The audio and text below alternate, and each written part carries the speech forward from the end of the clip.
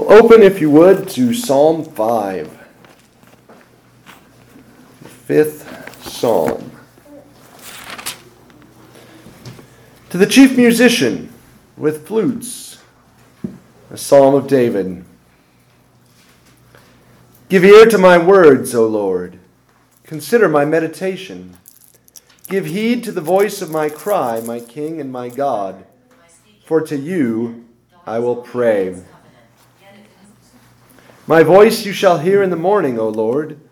In the morning I will direct it to you, and I will look up. For you are not a God who takes pleasure in wickedness, nor shall evil dwell with you. The boastful shall not stand in your sight. You hate all workers of iniquity. You shall destroy those who speak falsehood. The Lord abhors the bloodthirsty and deceitful man. But as for me, I will come into your house in the multitude of your mercy. In fear of you, I will worship towards your holy temple. Lead me, O Lord, in your righteousness because of my enemies. Make your way straight before my face. For there is no faithfulness in their mouth. Their inward part is destruction. Their throat is an open tomb. They flatter with their tongue. Pronounce them guilty, O God. Let them fall by their own counsels. Cast them out in the multitude of their transgressions, for they have rebelled against you. But let all those rejoice who put their trust in you.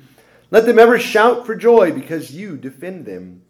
Let those also who love your name be joyful in you. For you, O Lord, will bless the righteous. With favor you will surround him as with a shield. The grass withers, the flower fades, the word of our God stands forever. Let's pray. Give ear to our words, Father. Hear us when we pray. We do pray against the wicked. And we pray against the wickedness in our own hearts. It doesn't listen. Help us to listen. Free us from distraction. Focus our hearts on the words of this psalm. Give me the grace to speak powerfully to your people, we might hear and live.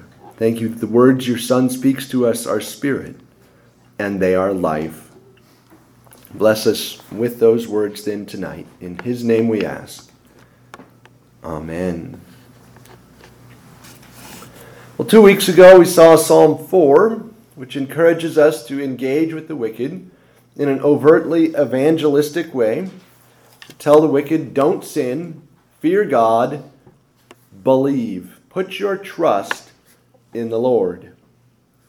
Psalm 5 seems to be a response to this in some ways, as the king stops trying to engage with the wicked and instead simply talks to God about them.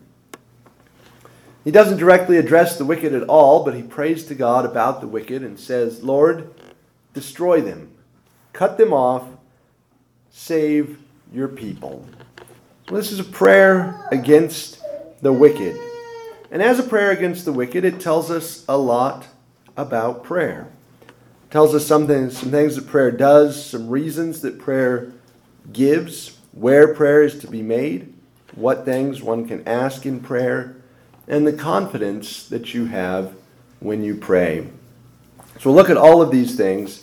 We'll see the king's basic petitions. Reject the wicked, hear me, lead me straight out of their presence into yours.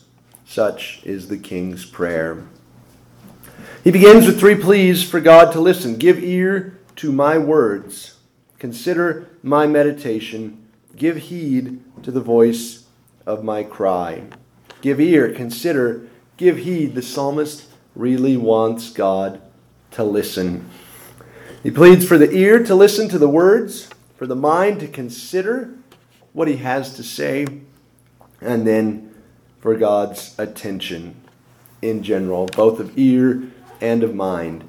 Listen to me. Now, there are times, I'm sure, when we call on God in distress, and perhaps when confronted with the wicked, that we feel this strongly. Lord, I need your attention. But a bigger issue in our prayers, I believe, is our own lack of attention. Most of us, I dare say, don't come away from prayer feeling that God wasn't listening. It's more like I wasn't listening. There are many times when I have found my own petitions trailing off, and suddenly I'm thinking about what film to watch next, what to have for dinner. David prays for God to pay attention. I think you and I need to be praying for ourselves to pay attention. How can you ask God to listen to what you're saying if you won't listen to what you're saying? Right? To ask God to listen is a mark of confidence. Lord, I know that if you hear me, if you listen to what I'm saying, you will act and you will save. But this own lack of attention that we have towards our prayers is highlighted by the end of verse 3. The last action of prayer, looking up, watching for the answer. The psalmist not only pays attention to what he asks, he pays attention to God's response. And he does that because of how he prays. Give heed to the voice of my cry, my King and my God, for to you will I pray. What are the actions of prayer? The first one, of course, is simply to cry out to God. That's what prayer is. It's just talking. It doesn't even have to be verbal. It is simply petitioning God, whether you're doing that mentally, Lord, help me, or verbally, actually saying the words. It is looking towards God and needing his help. David, the king, calls on him not just as a king and a God, but as my King and my God. Listen to me, my King, my God. That pre-existing covenant relationship whereby God is his is the foundation of prayer. If you or I were to call upon the Prime Minister of India, Narendra Modi, and to say, help me, my Prime Minister, he would say, I'm not your Prime Minister. You're not one of my constituents. I don't represent you. Yeah, okay, I'm getting, Kenny. Eddie, you got to go back to the row. I'm not your Prime Minister. That's what he would say. Go to someone else. Go to your own leader. If you ask an Indian leader for help, he'll say, I don't help Americans, I help Indians. Makes sense. But David calls on God as his own, my King, my God. To cry out to God is the first action of prayer. And of course, the king here says, in the morning I will pray. My voice you shall hear in the morning I will direct it to you. That's how much he needs God. He doesn't get through every part of the day and then say, well, I guess I should maybe pray a little bit today. He starts the day saying, I'm going to need your help today, my King and my God. He calls upon God in the morning, and it certainly does not hurt us to do the same. So he says, my voice you shall hear in the morning. And then he says, in the morning I will arrange my prayer. Well, that's a strange word to use to describe prayer. To arrange prayer.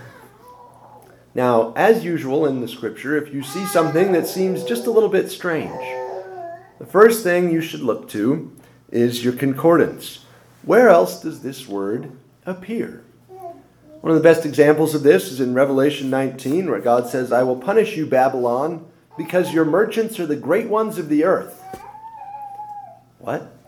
How is that relevant? Well, of course, if you go back to Ezekiel, you'll see that John is quoting Ezekiel, who says that Tyre's merchants were the great ones of the earth, and it's a clear reference back to something in Ezekiel. In the same way, this word arrange, if you look at it in your concordance, you will see that it appears many, many times in the Pentateuch. To arrange is a technical term for what you do to the pieces of the offering that you place on the wood. Thus, Genesis 22, when they arrived at the place that God had told them about, Abraham built the altar there and arranged the wood. He bound his son Isaac and placed him on the altar on top of the wood. The same word appears again in Leviticus many times as a description of what the priests are to do. Aaron's sons, the priests, are to arrange the pieces, the head and the suet, on top of the burning wood on the altar. Leviticus 1:8. The king says he will arrange his prayer. It's a technical term that says, I will present my prayer to you the same way a priest presents a sacrifice to you. What does that mean? Well, you should think of prayer as presenting your desires and requests before God the same way a priest presents a sacrifice before God. You have to give these things to God unreservedly. To present a request to Him, to pray to Him, is not to insist on getting the answer you envision. It is an offering up, quite literally, where you're saying, Lord, this is what I would like. I'm putting this into your care. I know you will answer the best way. Maybe you will give me something that I can't even imagine, or you might tell me no. That's okay. I am offering my request. To arrange prayer means to make your prayer a sacrifice, something you give to God. Thus, for instance, Lord, I would really like health, and I would really like it right now. You arrange that like a sacrifice, and you say, Lord, my health belongs to you. I would like you to give me health, but your will be done. That's what prayer means, saying, God, give me health. And if you don't, I will hate you. That's not prayer. That's a demand, and that doesn't work very well. You don't insist on the right to have your own thoughts and desires back the way you wanted them. You give them up. You let God have them. And then you watch. Verse 4, the end of verse 3, I will look up. That is, you should imagine the psalmist kneeling in prayer. He offers his desires to God, and then he looks up. And what is he looking for? He is looking for the answer to his prayers. Calling to God is important. That's a key part of prayer, but looking for the answer should not be neglected.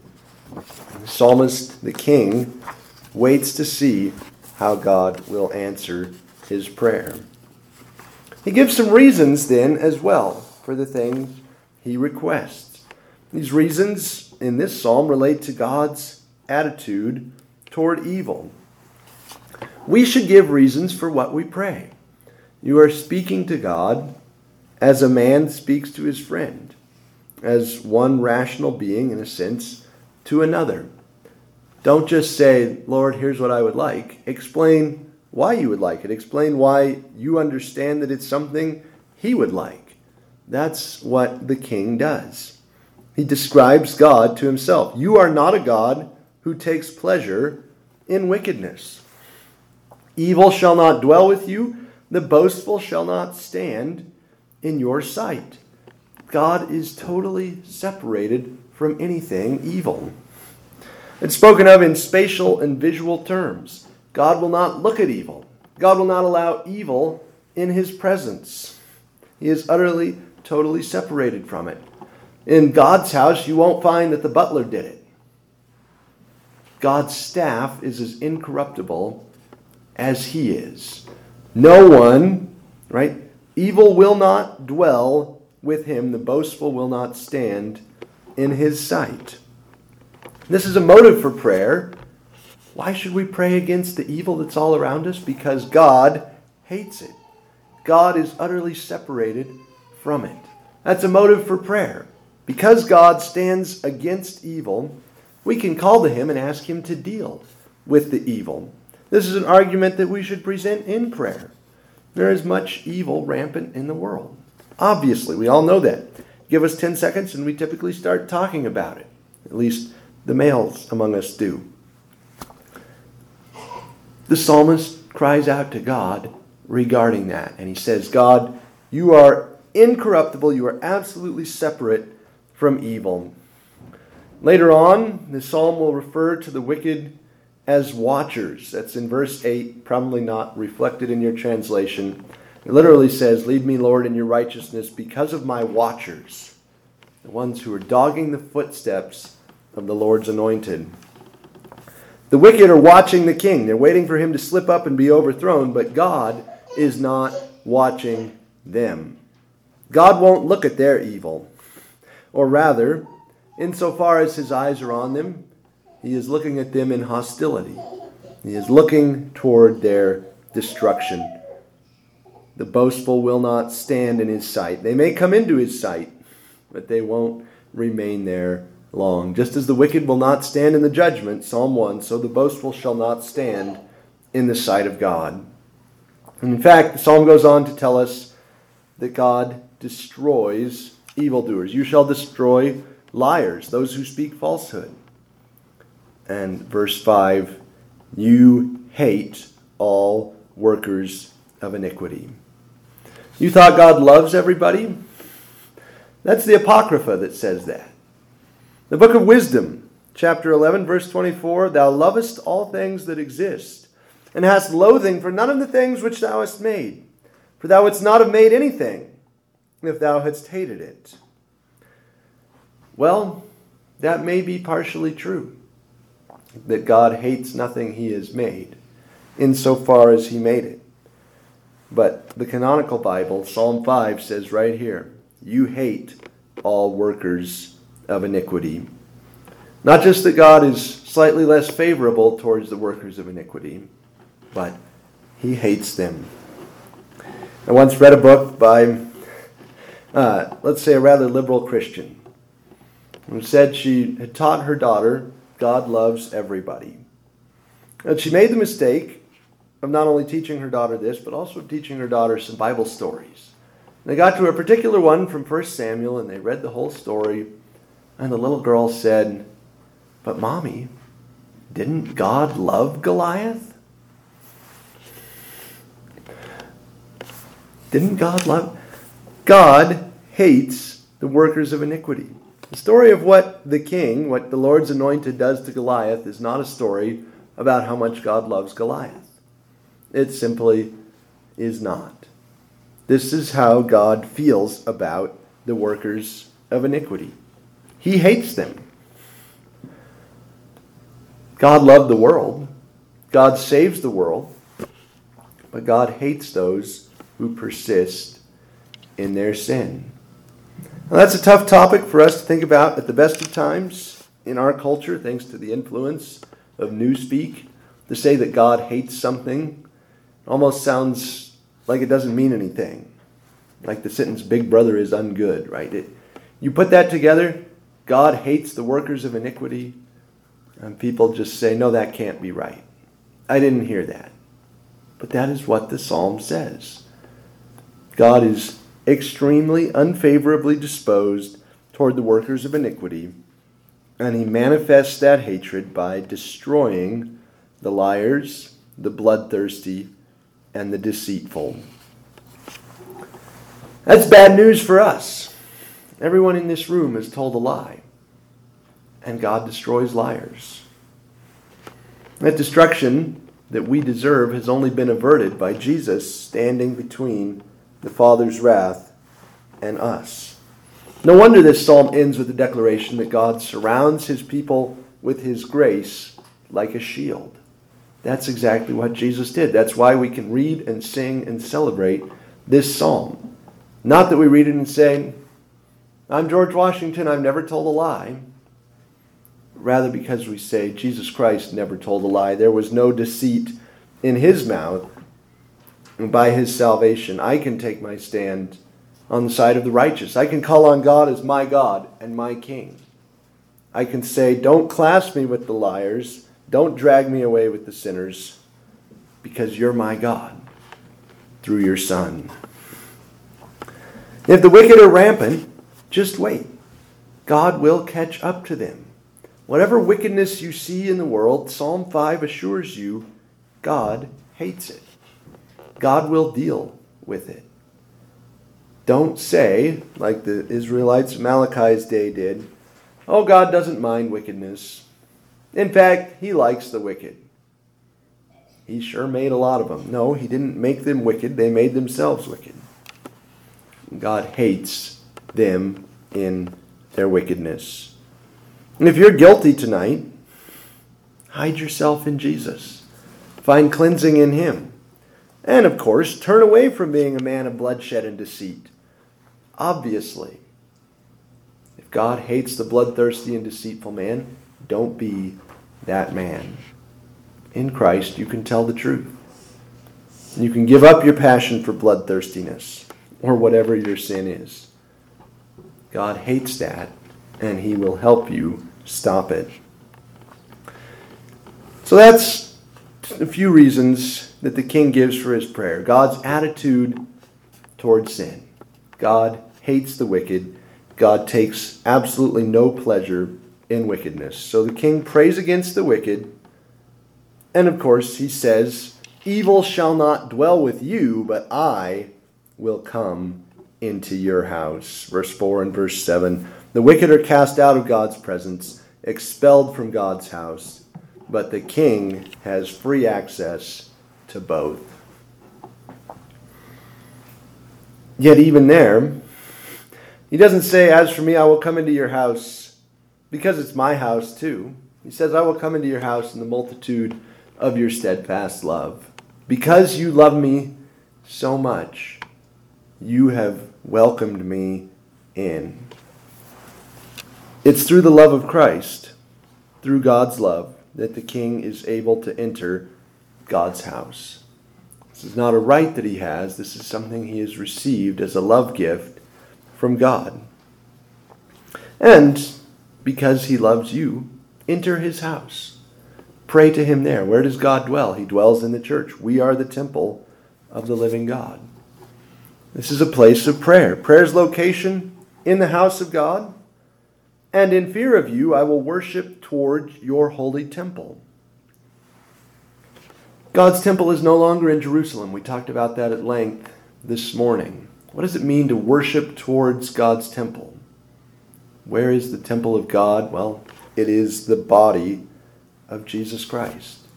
Destroy this temple, and in 3 days I will raise it up. He was speaking of the temple of his body. To pray towards God's temple is not to attempt to face Jerusalem, right? To get out your map and compass and turn your body a certain direction. It means to pray toward Jesus. We said earlier that prayer is directing your thoughts, your needs, your desires toward God, offering them up to him. This verse tells us that we do it through Christ. In fear of you, I will worship toward your holy temple. That is, I will orient my life and myself to Jesus, and I will pray through him, which is what we signify every time we say, "In Jesus' name, amen." We're not like Daniel, finding the upper window that faces Jerusalem and praying that direction. We are praying towards Christ, through Christ, to the Father who hears. So if you want to be strengthened in prayer, go to God's house and pray toward Jesus. And vice versa. If you want to be weakened in prayer, stay out of God's house and don't pray toward Jesus. This is how the king prays. He comes into God's house. He prays toward Jesus, and he leads us in that and shows us how we too ought to pray with the people of God toward the Son of God. Well, what does the king ask? Now that he's said, "I will pray," here's why I will pray. You hate wickedness. Here's where I will pray. In your house, toward your temple, which, right, in physical terms, verse 7 is self-contradictory. I will come into your house and then I will pray toward your temple. If you're already inside, how can you pray towards the temple? Right? It's a spiritual meaning in that verse to say, I will be where you are and I will worship towards you. Well, so what does he pray? Lead me, Lord, in your righteousness because of my enemies. That's his first petition. Lead me in your righteousness. The first request is a request not to be like the wicked. I need to be led, and I need to be led in righteousness. Without your guidance, Lord, I will be like the people around me. The blessed man does not walk in the counsel of the wicked, but the counsel of the wicked is pervasive. It is omnipresent. I shut off one pundit and I turn on the next. Shut off that pundit, turn on the next. They're all part of the world industrial complex. This request, then, is motivated by the pervasive counsel of the wicked. Lead me in your righteousness because of my enemies. One of the biggest things the world does is create a pattern for living and train whole cultures and civilizations in that pattern. That's what we call walking in the counsel of the wicked. And to do that, to accept the wicked's counsel, is to accept the non-Christian, anti-God pattern for living and to live in accordance with it. This is, by the way, probably a bigger threat than either being deceitful or being bloodthirsty. It's possible that one of us could go become a serial killer. Right? God forbid. But what's far, far more likely is that one of us would walk in the counsel of the wicked. And just gradually, more and more, believe that, what the world says is okay. Then God doesn't really hate the wicked. Come on. God doesn't do things like that. God is very open and accepting and loving, just like we are. No, right? That's why the king prays, lead me in righteousness. Don't let me fall to my enemies. The enemies don't just want to kill the king, they want to corrupt the king. They want to make the king like themselves. To be led in righteousness refers to walking in the way of duty and obedience. And it also refers to being made righteous by Christ's death in your place. That's how the king wants to be led. And that is how you and I want to be led. You won't walk in that way without God's leading. You won't stay upright without prayer. Without God's leading, you will walk right off the path like the dwarves in Mirkwood. And you very well may not find it again. Lead me in your righteousness because of my enemies who want to corrupt me and lead me away from your righteousness. They ask God, make your way straight before my face. Show me what your way is. Rather than the way that the wicked counsel me to take, I want to know your way and I need you to show it to me. The king prays for God to show his ways, which are described in Scripture. The ways of the Lord are right, and the upright walk in them. As I just said, this way is the way of duty and obedience to God's law. It's the way of being made righteous by Jesus' death. The king's second petition, reject the wicked. Pronounce them guilty, O God. Well, in verse 9, he describes the wicked again. There is no faithfulness in their mouth. Their inner part is destruction. Their throat is an open tomb. They flatter with their tongue. He lays 4 charges against the wicked, all on this subject of lying. God will destroy those who speak lies. The king says, you destroy liars, my enemies are liars. So he asks God, as judge, to pronounce them guilty. And then he asks God to punish them with poetic justice. Let them fall by their own counsels. As he talks about later on in Psalm 7, Psalm 9, the wicked makes a pit and digs it out and falls into the pit which he made. His trouble shall return on his own head. His violent dealings shall come down on his own crown. The wicked sow the seeds of their own destruction. And the king prays that those seeds would sprout and destroy them. Cast them out, reject them, for they have rebelled against you. Is this prayer compatible with loving your neighbor? Can we ask God to get rid of the wicked while also saying, oh, I love my neighbor. I'm just praying that God would destroy him right now.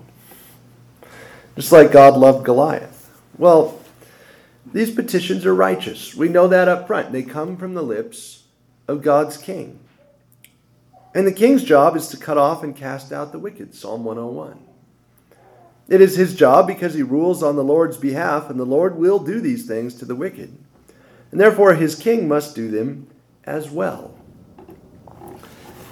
Imagine And if you would, that you have a bookkeeper in your business who's stealing the salaries of the other employees. And one of the employees comes to you and starts to complain and says, "Hey, the bookkeeper is taking money out of my check every month." And you say, "Get over it. That's not very loving to your neighbor to ask me to get rid of him. Why are you saying such a thing? Don't you love your neighbor?" Right? We too are kings and priests to God. It is our job to see the overthrow and casting out of the wicked within the domains that we rule.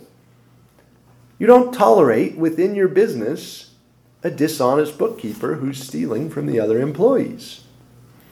No more does God tolerate within his domain these liars or other kinds of sinners. We're only asking God to do his job when we pray for him to cast out the wicked and let them fall through their own wickedness. We are loving our neighbor. We're loving our neighbor who is the victim of the wicked's aggression. We are loving our neighbor who is in the world's stranglehold when we say, "Lord, cut off the wicked.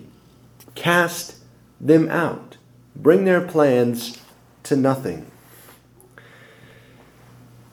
The wicked are evil, and therefore it is right to pray against their evil schemes.